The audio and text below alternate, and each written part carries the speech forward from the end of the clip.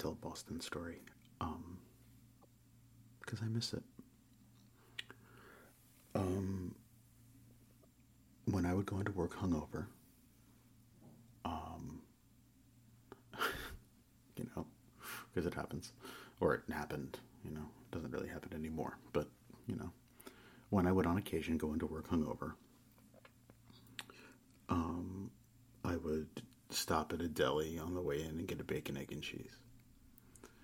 And if that didn't work, if it didn't kill it, if it didn't give me what I needed for lunch, I would go to Falafel King, and I would get the King combo, or the King special, which was a pita stuffed with whatever meat you want, and falafel and hummus, and hot and white, basically.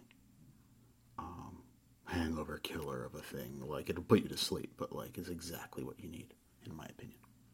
The reason that I was loyal to that place, because it wasn't the best, and it wasn't the cheapest, it was the closest.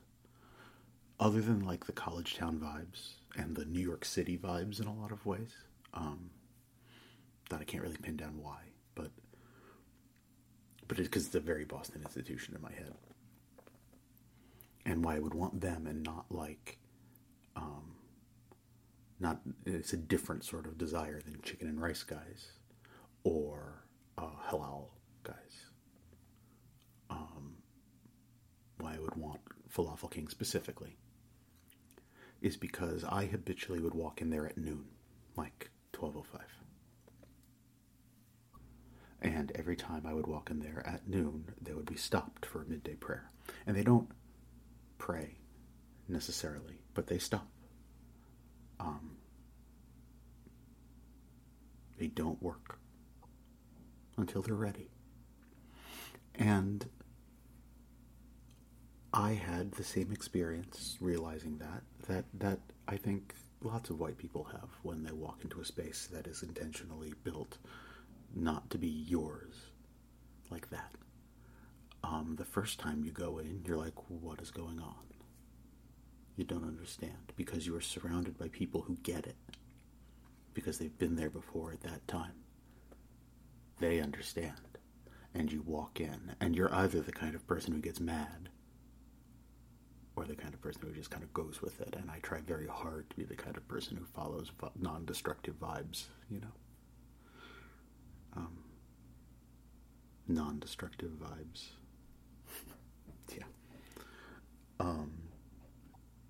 And, like, I'm not, an idiot. Like, it took me 5 seconds to realize, to look at my watch, and I was fine. Like, it just, context shift. It just didn't occur to me. And now it will occur to me every time that I, walk into somewhere like that around lunch. I will, just contextually, roll with it. But, like, the first time or whatever, I was reminded of that in Boston because I was more familiar of it in New York. It made me very protective, because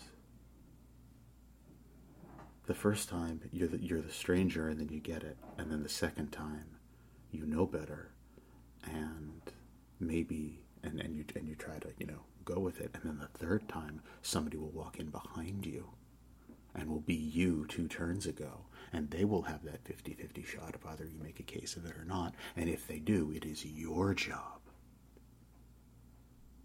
to shut them up,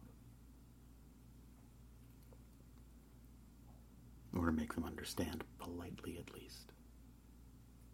It is your job to make them understand that they are out of line.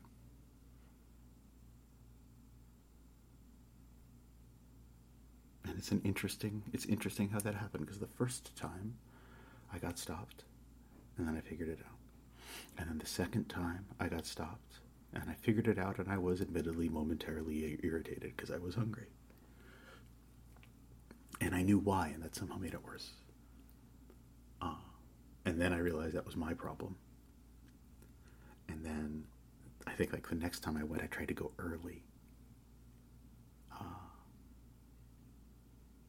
So I got in and out of their way. And then now, habitually, I feel, and I haven't been in a long time because of COVID and all of that, but, like, now, habitually, I feel like I would go at the same time and body block.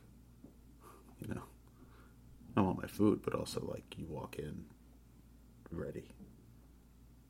And, most people know, it's not a big, it's not a big deal. It's just that, it's just funny how when you repeat an experience, when you walk into a place, how every time you do it with the context of the previous time you were there. And if you do it with intent, and you can learn something about your environment that you didn't think to care about before.